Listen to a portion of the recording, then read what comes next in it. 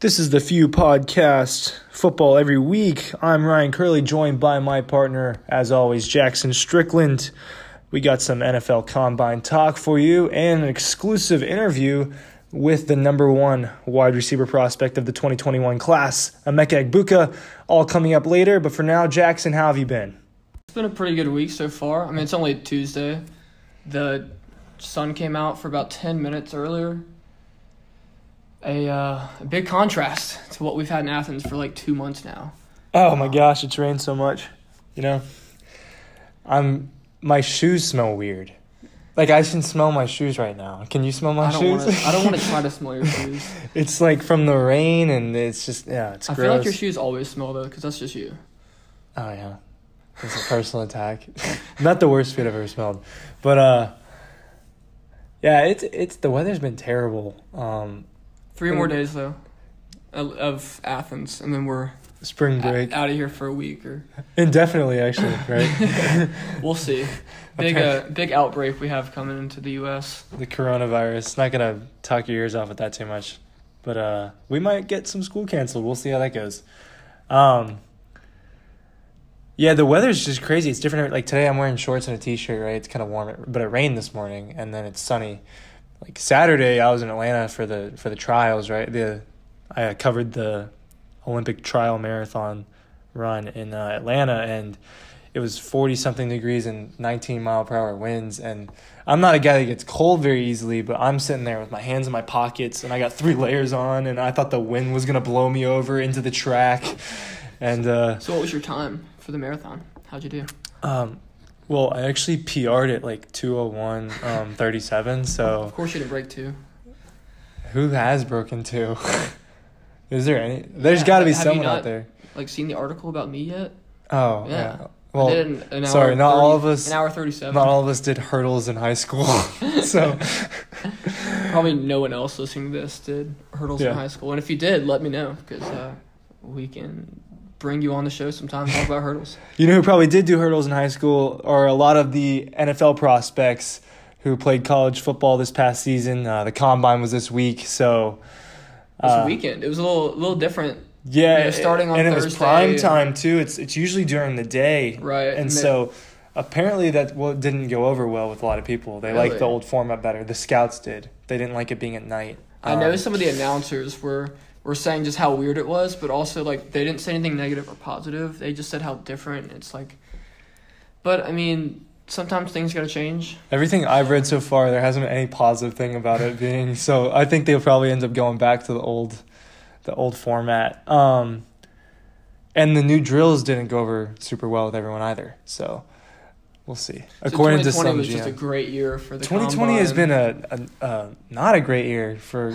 a lot of reasons so far, but we're not going to get too far into that. I think,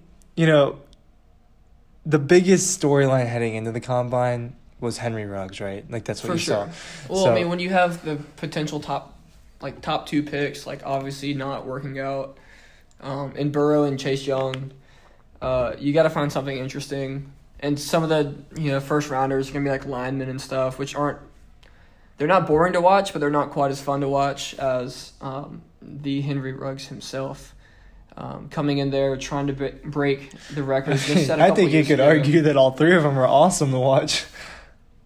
Did you just say that Chase Young and... No, I mean, just linebackers, linemen, not as fun to watch as much as, wide receivers or quarterbacks. Yeah. People definitely paid the most attention to quarterbacks, I think. Yeah. When you have the top 2 basically cemented in Burrow and Tua. I wouldn't say cemented, man. I don't know. That number 3 spot is just where it gets me. I think Tua is up there. Number 3 quarterback or number 3 draft pick? Quarterback. Both, really. Really, sure. But quarterback for sure. I mean, Herbert obviously performed really well. And he's got the prototypical size and strength and everything. He already had that. The only negative thing I heard about him from the announcers was his personality. The fact that he was just kind of introverted. And I don't know. I mean, if he's a great athlete, I think that even in an NFL locker room with a bunch of grown men coming in there and he's like, 21, 22 probably. Yeah. you're the quarterback, you need to come in and take the lead and everything. And if he's super introverted, that might not go over well with a lot of coaches. Right. And a lot of players might not follow you. His like private interviews with teams might have given the coach and the GM that kind of feel, I guess, to see if he was fit to lead a team. Obviously, he did okay with Oregon, and he did well. He did great with Oregon, so he had a great career at Oregon, and they won the Rose Bowl this year, so that's a great accomplishment. When I was watching, obviously we watched a lot of it together. He was clearly, out of all the quarterbacks working out, in my opinion, he was clearly the best one. I think Jordan Love got a lot of love, no pun intended, from the combine. I know Love went in there like leading the nation in interceptions. I think he had like 16 or 17.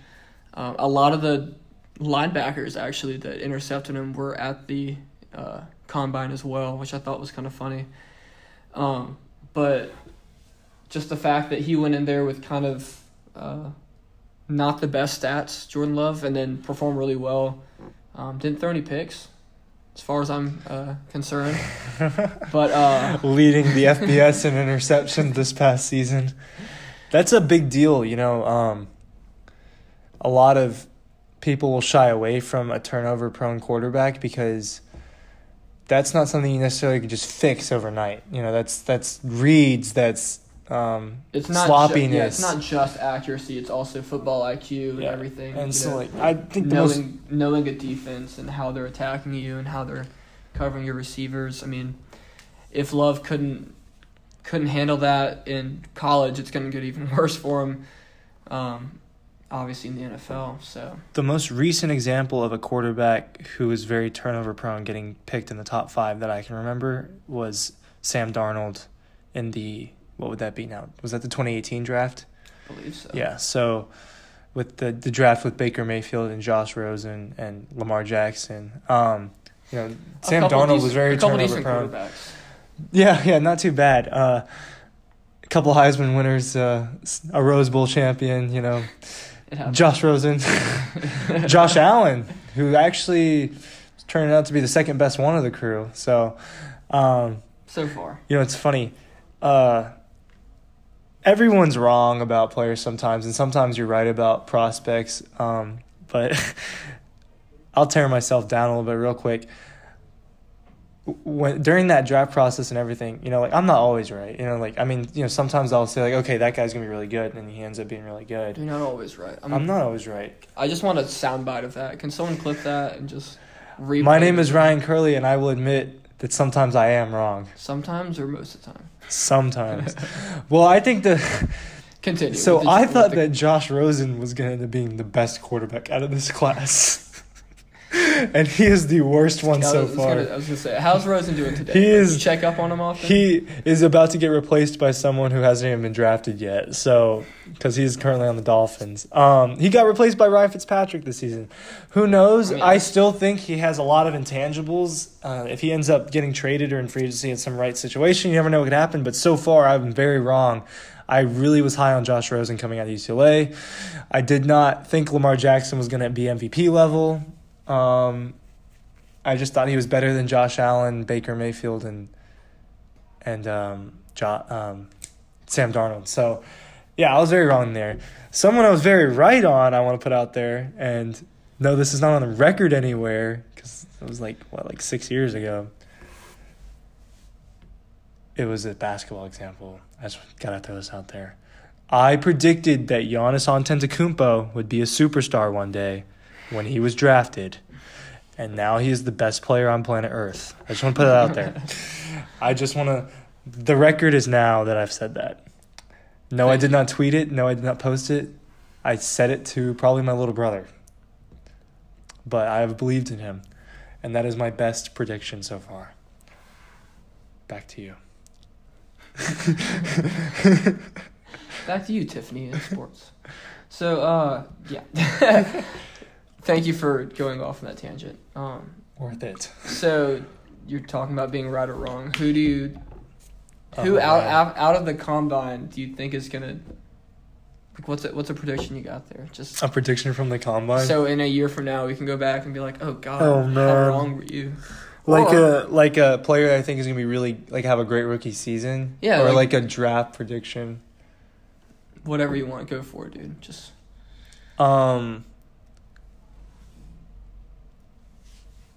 I think that Justin Jefferson might have slipped into the first round. Before, I personally viewed him as a second or third round receiver. I can see him slipping into the first round, but the only issue I have with that is there's a lot of offensive linemen, there's a lot of quarterbacks that pushes a lot of players back. Like, there's no reason that Jerry Jeudy is not going to be a top 10 pick. In any other draft, Jerry Jeudy and CeeDee Lamb are both top 10 picks. But if you look at all these mock drafts, neither of them are in the top 10. And months ago they were in the top 5. So they're all being mocked in the teens now. And that's because of position needs. And, it's not really performance and skill. It's more position needs. So I think for me personally, Justin Jefferson is now my fourth favorite receiver. When before he was maybe 6, 7, or 8, if I had to rank them. So I have him very close with Henry Ruggs, actually. Very close behind Henry Ruggs. Who obviously had a pretty astounding combine this year. Yeah. So, I personally have Jeudy 1, Lamb 2, Ruggs 3, and then Jefferson rose a lot for me. He's a close fourth. Okay. I'm looking forward to seeing your mock draft. And, oh yeah, okay. So I just told Jackson beforehand I think I'm gonna make a pre-NFL free agency mock draft, and then I'll probably end up doing a post free agency mock draft to see how much they change, and just have more than one prediction. So we'll see how that goes. It's probably gonna take me a while to come up with that, especially. There's a lot of moving pieces in this draft and a lot of unprecedented things, all the injuries and now all of a sudden the Redskins are talking about drafting a quarterback when everyone had them locked in on Chase Young. So I don't think that the top 5 teams I don't think that's the real draft order. I think there's going to be trades. I don't want to predict trades though. I don't like doing that in a mock draft. You can't predict who's going to trade with who. I mean, you can, but it's just not. You can predict, but you can't predict them all right. Yeah, you can't. If you predict trades, which team's going to trade up, you know what I mean? You don't know that. I would say do it your best on the team order now, and just focus more on the player itself, the player himself. I will say this: do not be super surprised if a team like the Atlanta Falcons trades up in the top 5 to take a player like Chase Young. I think that's something that's very possible. Don't know if they have the assets to do it. I was talking with my roommate, and you were in the room earlier. We were talking about an example. It was the Falcons example. How they just traded so many picks to trade up to get Julio, and it worked out. I think if they were to do that again, it would be a first and second round pick this year, and then a bunch of late rounders. First round pick next year. Oh, they'd 100% have to swap their first rounder from this year. That would be this year and next year with a second this year, rounder. Next year, and then a couple other things. Maybe throw in a player. But the interesting thing to me that he said about this was, when the Falcons did that, he was mad. He's a big Falcons fan. He was mad because talking about your roommate still, by the way. He was mad because they gave up so much, right? And you don't know if Julio's going to be great or not. Yeah, for me, I was excited. It's a big risk. It's a big gamble on one guy. And he was talking about who you trade with is important, right? Because they traded. He was like, "What if that was to the Patriots and you gave them all those assets? They would use it." But no, it was to the Browns. So I look at a team like I look at a team like the Falcons who needs an edge rusher. The Panthers could use a good defensive lineman. I think they'll end up getting one at 7. But teams like that could trade with a team like the Redskins that's not going to be competitive for years. They're years away from being competitive. So that's interesting to me. I think there's going to be some trades. I don't see the Lions sticking at 3. I don't think that's going to happen. I don't see them. I think they're going to trade down. Well, we'll see in a month and a half about. Is it around? It's always April 20-something. Yeah, I want to say it's the 24th this year. About a month and a half from here. Right after a bunch of the spring games. Oh, yeah. I can't wait for that. those times have mostly been announced by every school. If y'all are following that at all, we know Georgia that we'll be at, obviously, April 18th, 2 p.m. It'll be sharing like SEC network with Bama and Florida and maybe a couple others at the time. Thank you, Siri, for finding that for us. But, yeah, and then Clemson will be like a week or two before that. Funny thing is LSU, like, they're redoing their turf at their stadiums. I don't know if you heard, but they, like, don't get to have their spring game in Tiger Stadium. That's weird. Because I think it's like a noon kickoff for that, and it's at Southern University. And these are the reigning national champions. And they're like, yeah, we're just going to redo our turf, like, right now when we have a spring game coming up. I don't know how long all that stuff takes to complete and set in and everything afterwards, but they've already announced it'll be at Southern University on some, like, random field that we've never heard of. If there was one stadium that I'd want my spring game to be in if I'm out of school, it would be Tiger Stadium at night. You know, that'd be – because what if they did their spring game at night? Which I know Georgia flirted with that idea. Yeah, it'd be nice. I think, like, Arkansas is doing theirs at night. That's what so I heard, cool. What I heard is that, like, you know, it costs so much money for the lights, and since G-Day is free, or spring games in general are usually free, that, like, schools like Georgia wouldn't do that because it costs so much money. But when we're spending, like, $2.5 million on recruiting in one cycle, and, like, the game's free, I don't know, it's like charge $5 for every seat, and it's first come, first serve, and just like it is now, and then spend that money on the lights and do a night game. I think people would be willing to spend $5. Exactly. Yeah. Like, who isn't going to... If you're not willing to spend $5 on a team, like, then don't go watch them. Yeah, I mean... You're not going to enjoy it for free any more than you enjoy it for $5. Like, there's definitely going to be a lot of interesting storylines coming with the spring games coming through. Especially, I think one that almost everyone's going to be watching is Georgia. That's a big-time one because of all the quarterback... You know, with Jamie Newman, and then, like, just the entire offense has just... been switched up, and not just Jamie Newman. I mean, Carson Beck coming in, and then DeJuan Mathis is cleared to play. And I'll actually be a media member that day, so I'll get to slight flex, subtle brag. Shameless plug? What is it called? Plug. Yeah. So I'll be a media member at G-Day.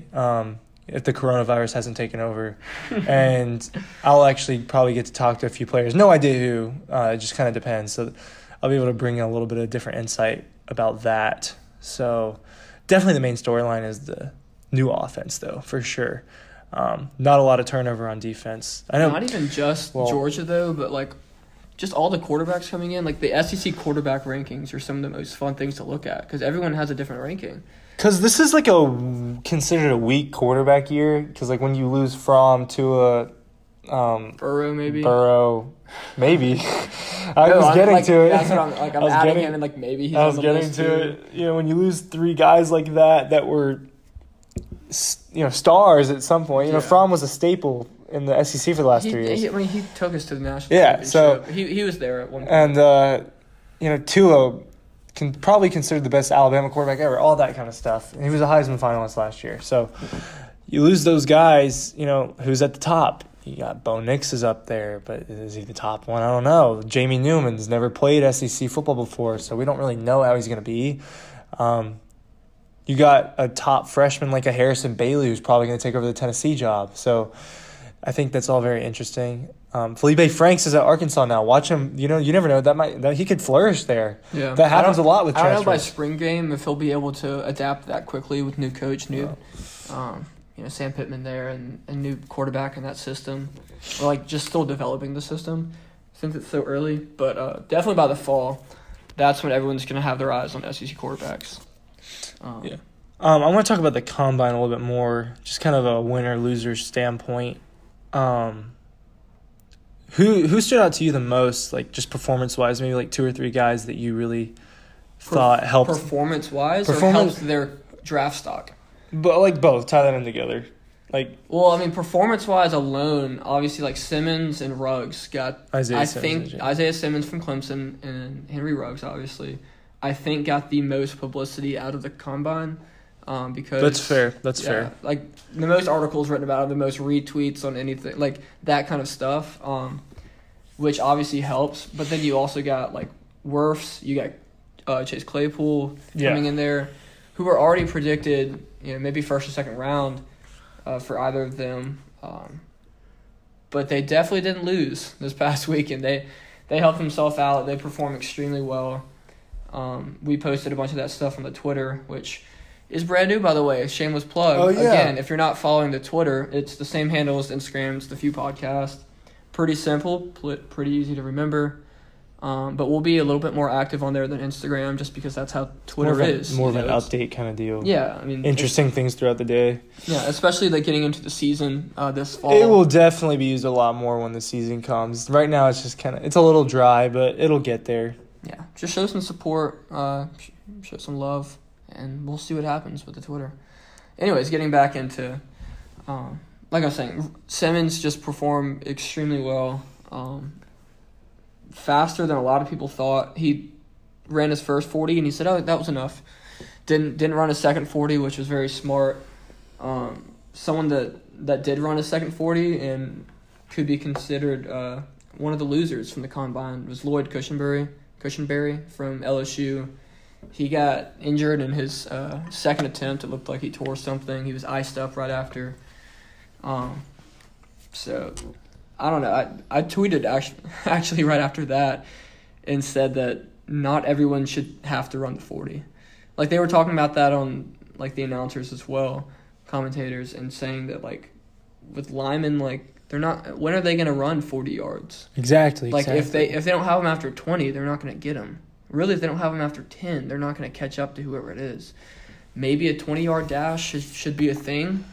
For a position group like that. Yeah, for a position group. I mean, obviously you don't have running backs throwing the ball, so why should you have linemen running that much? I don't know. That was just like a little opinion thing I had, that no one in the NFL is ever going to hear my opinion, so hopefully they hear someone else that says that. I'll have that submitted to the league offices by Monday morning. Thank you. It's Tuesday now, so why are you waiting so long though? I need a few days to write a report and get all the evidence. The evidence. How many players have been? Okay. No. How about you? I didn't exactly answer your question, but who do you think it helped their draft stock the most? Just that one. I think a guy like Tristan Wirfs rose up the first round board a lot. Great combine performance. Insane athlete. If you look at some of the stuff, like ESPN, I'm pretty sure posted, or maybe it was NFL, posted a video of him doing just a couple athletic things throughout high school and college. Just videos that they had of him. I mentioned earlier Justin Jefferson. He ran a 4.43, which was a lot faster than I thought he'd be, and did well in the drills. I think he really helped himself. He might have shot himself up into the first round. I think that Swift probably cemented himself as the number one back. I don't think anyone else kind of overtook him, so he's probably a winner from that. Jonathan Taylor, I'm just kind of throwing a lot of guys out there that only help themselves. Jonathan Taylor was the fastest running back at the combine, and I don't think anyone thought that was going to happen. No, I think we both thought mid 4.5, right? Yeah, and he ran a 4.39. I wasn't thinking any of the big names would be the fastest. Like I said, I think I said Cam Akers, actually. He was top 2 or 3. Yeah, didn't do bad at all. I was pretty good on that. He was a big name at one point in time. And for sure. And he rose up boards. But then when you have people like Clyde Edwards-Helaire, and then you have DeAndre Swift that started to shine after Chubb and Michelle left, then Akers starts going down a little bit, and these other players from relevant teams, am I allowed to say that? Yeah. Florida State's irrelevant, and so. Yeah, they were kind of irrelevant this year. Yeah. And then I think Joe Burrow's a winner from the combine. He didn't have to work out, just talk to teams, and nothing changed that he's probably going to be the first pick overall. I think that's a big win for him. He also, subtly, very maturely called out the media, which I thought that was great, because they kept asking him. They were basically, they were rewording it, but they were saying, "Are you going to pull an Eli?" Yeah. Which is what everyone's been saying the past couple weeks. He can just, he can be drafted first overall and then just not play for them and even be traded. if he does have those intentions, he's not going to say that. Well, he's not gonna. He said no to it very well. He said that like one of his best friends that he played with in high school, I think, is a huge Bengals fan, so he'll be very excited if he gets drafted there, like his friend will. He said word for word, basically, like wherever I go, I'm gonna play. Like I'm gonna be their man.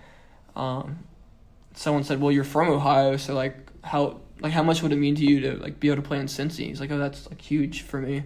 He's like, I could be home by dinner after practices. He said that, and I was like, man, he's like, obviously he's put some thought into this because he's a mature, like older guy than most of the guys there at the combine. But he's not just saying like, oh, like where do I want to try to get traded, or like how do I want to like move down a couple spots or something. I don't know. He's not going to give up his whatever team drafts him. You know, no, he's going to stick with it. So I think he won with his interviews, and of course the fact that he didn't have to work out because he played for 2 or 3 weeks longer than everyone else. And then you rest and celebrate the national championship for a week after that. Went and met Trump and all that kind of stuff. So he didn't have as much time to work out and prepare for this as say Justin Herbert. So I think the whole interview process is very interesting with this, and there were a couple other interviews I want to talk about that were eye-opening to me. Not winners. How would they not be winners? Well, both of the ones that we were talking about before. Marlon Davidson. I think that. Oh, okay. So I don't know if that's a winner for him. If I'm being honest, dude. Okay, so get this. So Marlon Davidson, kind of the Robin to Derek Brown's Batman, should I say? Yeah. Okay. Great player in his own right. He was a star at Auburn for 4 years, 3 or 4 years. Yeah. And please just share what you said though. So one of the reporters were kind of talking to him, and he goes, "What I love most about the game is that I can literally go out there and hit a man consistently and pound him, and the police won't come.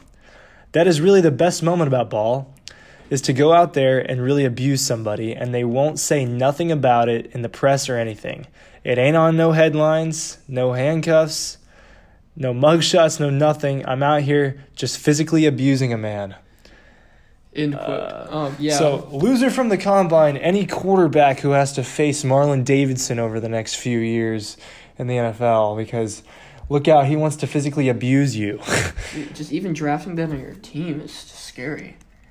Well, some coaches might look at that as having an aggressive presence on the team that could help a defensive line. Oh, yeah, aggressive for sure, but in the right way? Can you control it? I mean, it's kind of brings me back to Zach Evans. It's like, he's a talent, though. Obviously, Zach Evans has talent, but like, who wants to like try to control him? I don't know. Marlon Davidson, I don't think he's a bad guy, from what I've heard, from what I've seen. I guess I haven't seen any like terrible headlines about him until speculation from this statement at the combine interviews. But yeah, he did really well throughout his career, and I think he's gonna go pretty early, obviously, in the draft. Yeah, and another interview that I thought was interesting, and this just made me love the player more. Already one of my 2 or 3 favorite players in this draft, and I've said this over and over and over again, is Jeff Okudah, the corner from Ohio State. He's a stud. He's going to be a star. That is a prediction I really hope holds up. Okay, here we go. Here's my prediction. Jeff Okudah is an all-pro NFL player within the next 2 or 3 years. That is my prediction. Do you think he's going to be like the best talent out of this combine? Out of this draft, like the best player out of this draft? Like in 10 years when you look back, it's like, oh yeah. Like he was a Hall of Famer draft, kind of. Out of the 2020 draft, like that was the one that they should have got. Or like that team. I'm not going to say that right now. No? But I will say I think he will be all-pro within the next 2 or 3 years. That is my prediction. Okay. Anyway, so I'll take that. Some reporter, and it kind of sounded like a young guy, maybe some sort of student intern. I don't know who he was. But this reporter, I'm trying to find the audio clip. It was on my phone. But this reporter is like, yeah, how are you going to deal with being sloppy, with all the penalties and stuff like that. Well, he said, how are you going to like deal with being sloppy?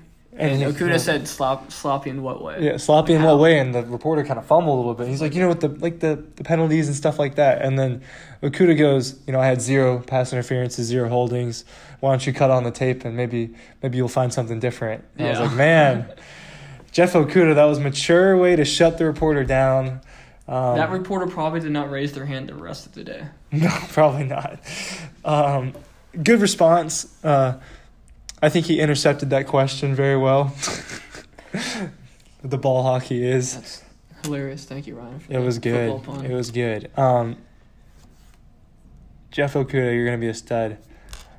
And, speaking of interviews, we, of course, as we mentioned earlier, we got to speak with Emeka Egbuka. He's the number 1 wide receiver prospect in the 2021 high school recruiting class. He's the number 9 overall prospect. Got to chat with him for a little while and just about the recruiting process and a little bit about the combine and everything. So here's our interview with him. This is Ryan Curley and Jackson Strickland with the Few Podcast. Yeah, nice to meet you. Nice to meet you. So just tell us a little bit about yourself. What's going on with you today? Today, just, had class, got some homework done, got lunch, and, now I have training later. Gotcha. What kind of training you got going on? Like personal training, weightlifting. Yeah, that's good stuff. Yeah, so you're a 5-star prospect. You're listed at 6'1", 190. If you guys are listening, this is Emeka Egbuka, the number 1 wide receiver prospect in the 2021 class, and really excited to talk to him for a few minutes. So, why don't you just tell us about your journey? I know you've played multi-sports, but growing up and everything, how'd you get into football?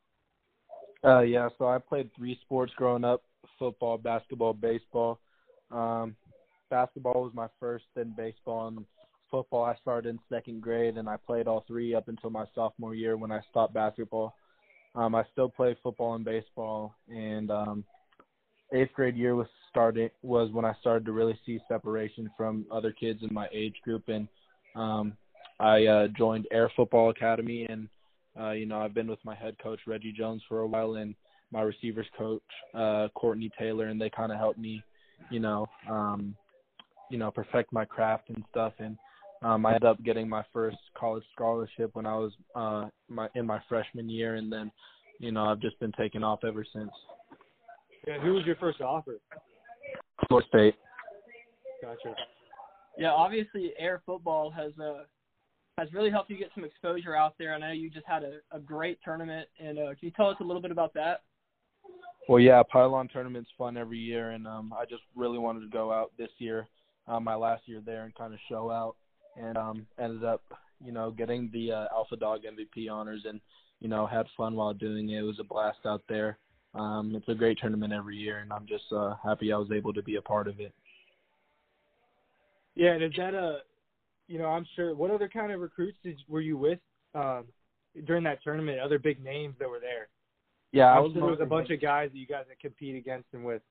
Yeah, for sure. I was mostly hanging out with my team, but I was able to, talk with, like, J.J. McCarthy, obviously Sam Hewer, JT, Tua Malau out of my state, Julian Simon, mostly just other prospects from my state, but there were a couple out of state that I was able to hang out with. Yeah.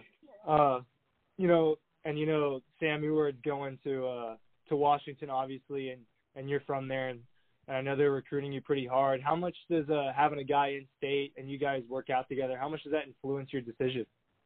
It's always good to know you have someone to throw you the ball, whatever school you're going to, and I know Sam is definitely someone who can do that.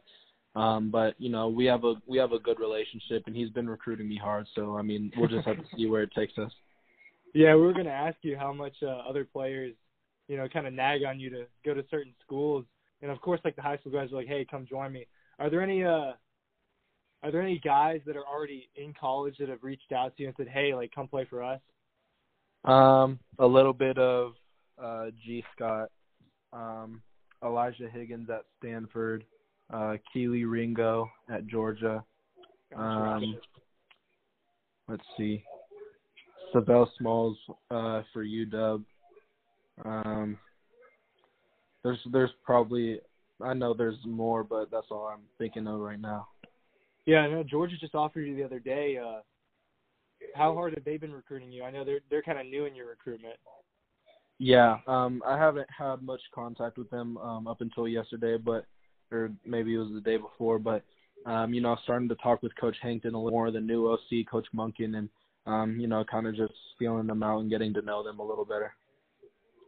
Yeah, I just want to obviously congratulate you on that offer and then multiple others, of course, and just talk with us a little bit through some of your top schools. We know you just put out your top 10, and just wondering how you narrowed down that list already. I haven't made anything official, narrowed it down, and made it public, but I'm starting to look at the schools that are recruiting me a lot more and the ones that I have more interest in, and schools that have definitely been on my heels the most are UW, Ohio State, Clemson, Oklahoma, Stanford, Oregon, and LSU, I'd say. Yeah. So, and obviously you're from Washington. Did you grow up a Husky fan? Is that something that you take into account? I didn't really grow up a fan of it, Okay. one school in particular, but my grandpa is UW alum, so definitely there's Husky blood in my family. That's good to hear. What about pro teams? I'm sure you're a football fan. Is there any pro teams that you've always watched? Yeah, I've always been a fan of the Seahawks. Yeah.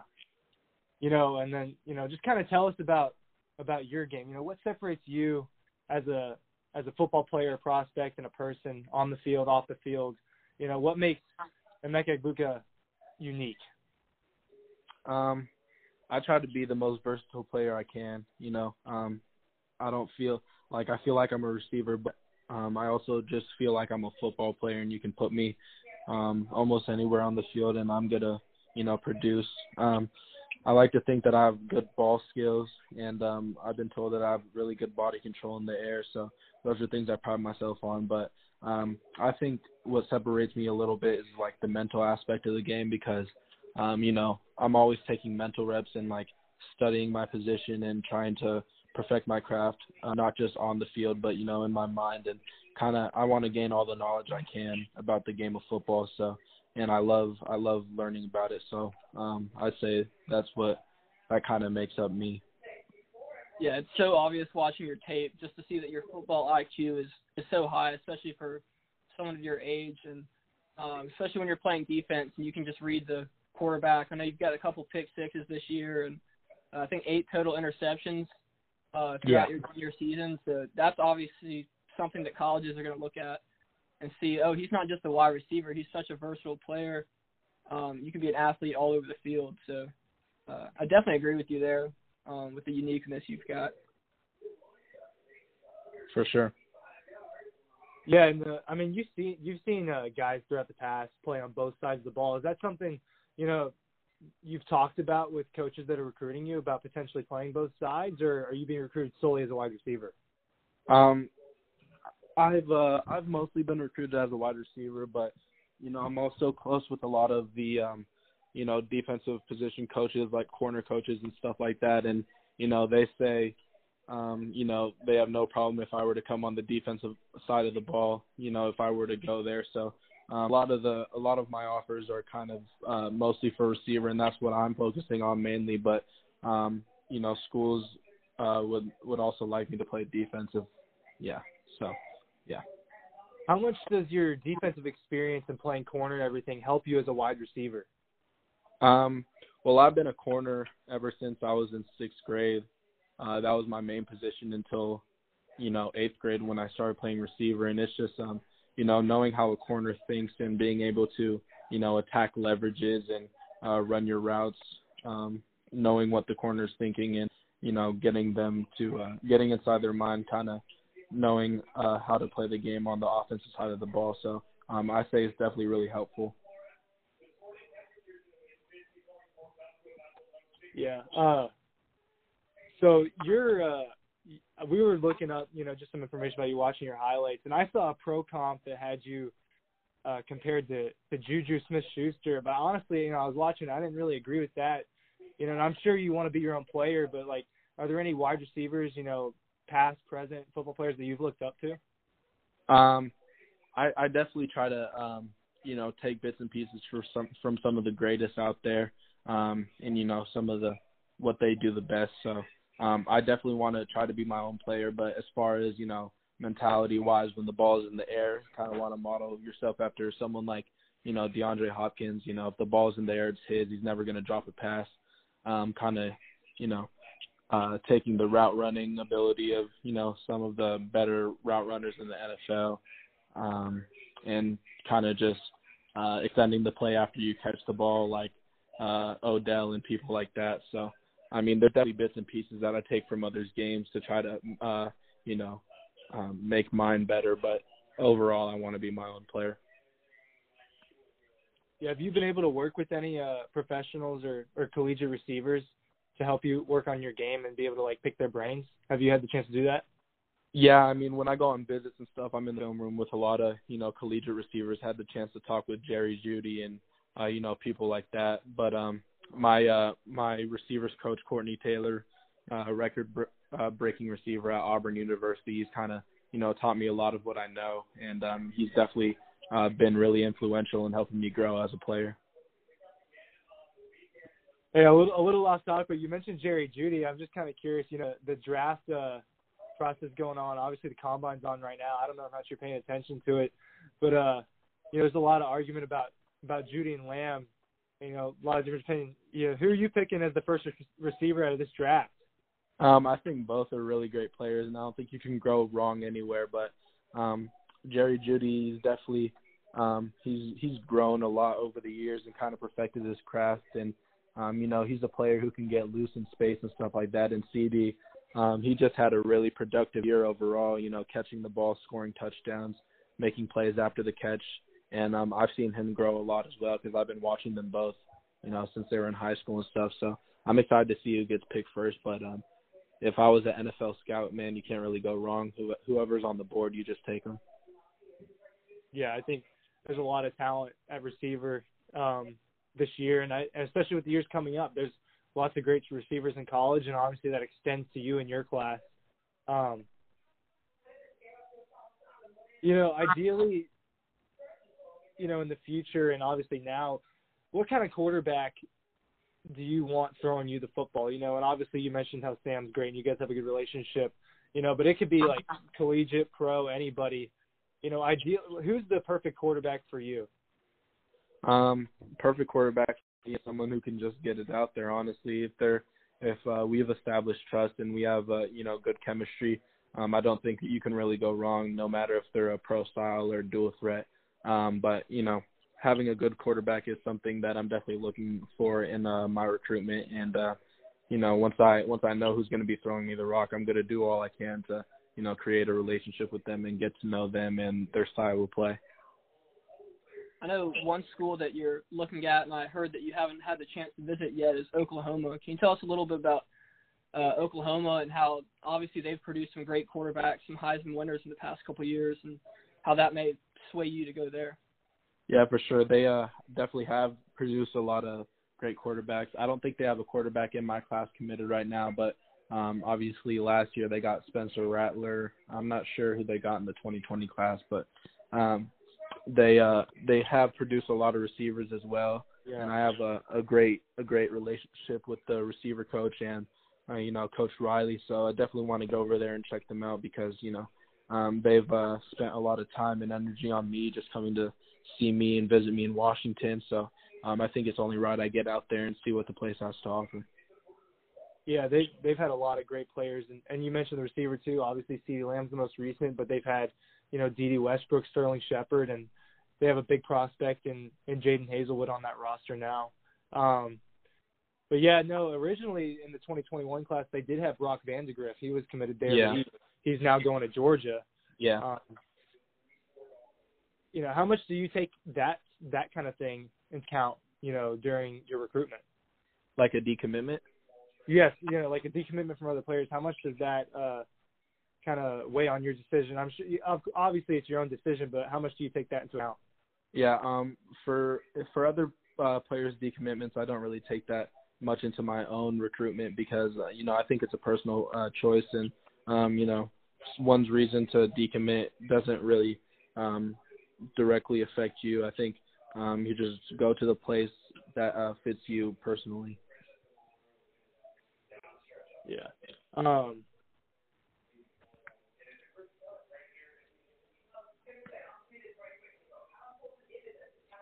Honestly, I think we don't have that much more for you, but you said you're still playing baseball? Yeah, I am. So that season's starting now, right? Yeah, it starts Monday. Starts Monday. A lot of guys, once they have their sport, they kind of just focus on that one. Kind of what goes into your decision to keep playing baseball at the same time? I think all sports translate in some sense, and they help. Baseball helps me with my hand-eye coordination, especially catching the ball. Considering I play center field, having looser hips and stuff like that, and be able to just run and track down balls. So, but it's going to be probably my last season since I'm looking to early enroll. So, just playing one of the games I love for one more season. Have you been recruited as a baseball player at all? Yeah, I have a little bit, and I've had opportunities to play in front of some like White Sox and Red Sox scouts, but I'm not sure if I'm looking at it as something to do, in college as a dual sport athlete, because that can be a lot on your plate. But nothing's for sure. I've definitely had some schools tell me that I'd have the opportunity to play both, so still weighing out my options. That's really cool to hear. Obviously, that reminds us a little bit about Kyler Murray. So successful in both of those sports, and just talking about how he can translate the sports, just as you're mentioning. So that's really cool to hear. Yep, no doubt. So if you had to quit football right now, would baseball be your second choice? Yeah, it definitely would. I know you mentioned you played basketball too. Yeah, I used to play basketball, but I was kind of playing for all three school teams and then three club teams at the same time. So there's just a lot of my play, and I was seeing the most success in baseball and football. So, decided to drop basketball. Sometimes I play it here and there, pick up ball with, my friends and stuff like that, but I don't really take basketball too seriously. Gotcha. Well, dude, we just want to thank you so much for coming on and talking with us for a little bit, letting us pick your mind. We wish you the best of luck the rest of your recruitment process, and we hope to be in touch a little bit. And good luck with your last baseball season. Enjoy that. Yeah, and good luck with your training later tonight and just in the future. We hope it all goes well for you, and we'll know you'll pick the right school for you. We hope to keep in touch. Good luck, man. Thanks for I appreciate that. Thank you. Thank you. Yeah, it was really good to talk to Emeka. Seems like a very bright young man and obviously a talented football player. We go look him up and watch his highlights if you have never heard of him. Oh, we'll link his highlights somewhere on the Twitter or something. Yeah. But insane. Yeah. I love watching him actually play corner more than wide receiver. And his highlight reel, though, like you'll see his first video, his first clip is just a one-handed touchdown catch in the state playoffs. Yeah. Just really subtle. But no, when he plays corner, like he can just read the quarterback's eyes so well, which I think I mentioned. And he just runs straight at the line and intercepts it, just takes it. So he's got multiple pick sixes on the season. As we talked about him with that helps him as a wide receiver, kind of knowing how a corner thinks. That can help him beat out other corners when he's playing on the opposite side of the football. And just kind of tying this in with the combine, because that's what's going on. We talked about this a lot. He runs what did you say he ran? He runs a 4.42. He runs a 4.42. No, and you know when that was? That wasn't like this week or anything. That was 2018, like spring of 2018. He was a sophomore in high school, likely turning 16 that year if he hadn't already. He could have still been 15. You guys still ran a 15-year-old. He ran a 4.42 40-yard dash. And I'm sure he's probably a little bit faster, a little bit stronger. I'm sure. Yeah, he's definitely hit a little bit more puberty since then and grown more. That would have tied him for 7th out of all the wide receivers in this year's combine. Tied with Chase Claypool. Faster than Justin Jefferson. Faster than Jerry Jeudy. Faster than Tyree Cleveland. CeeDee Lamb, Freddie Swain, all sorts of guys. Donovan Peoples-Jones. So that's just a little bit of a comparison. Yeah, just to brag on Emeka a little bit. Yeah, but obviously, I think the crystal ball prediction on him is Washington. That's his home state. He mentioned, he's friends with Sam Huard, who is one of the top quarterback prospects for the 2021 class, is already committed to Washington. So maybe they'll form a duo there for a couple of years. Who knows? But he's got offers from all over the place. Georgia just offered him. He kind of released a tentative top 10 that included teams like LSU and Oklahoma.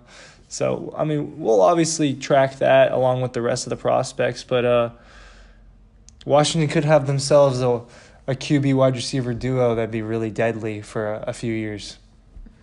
Yeah, for sure.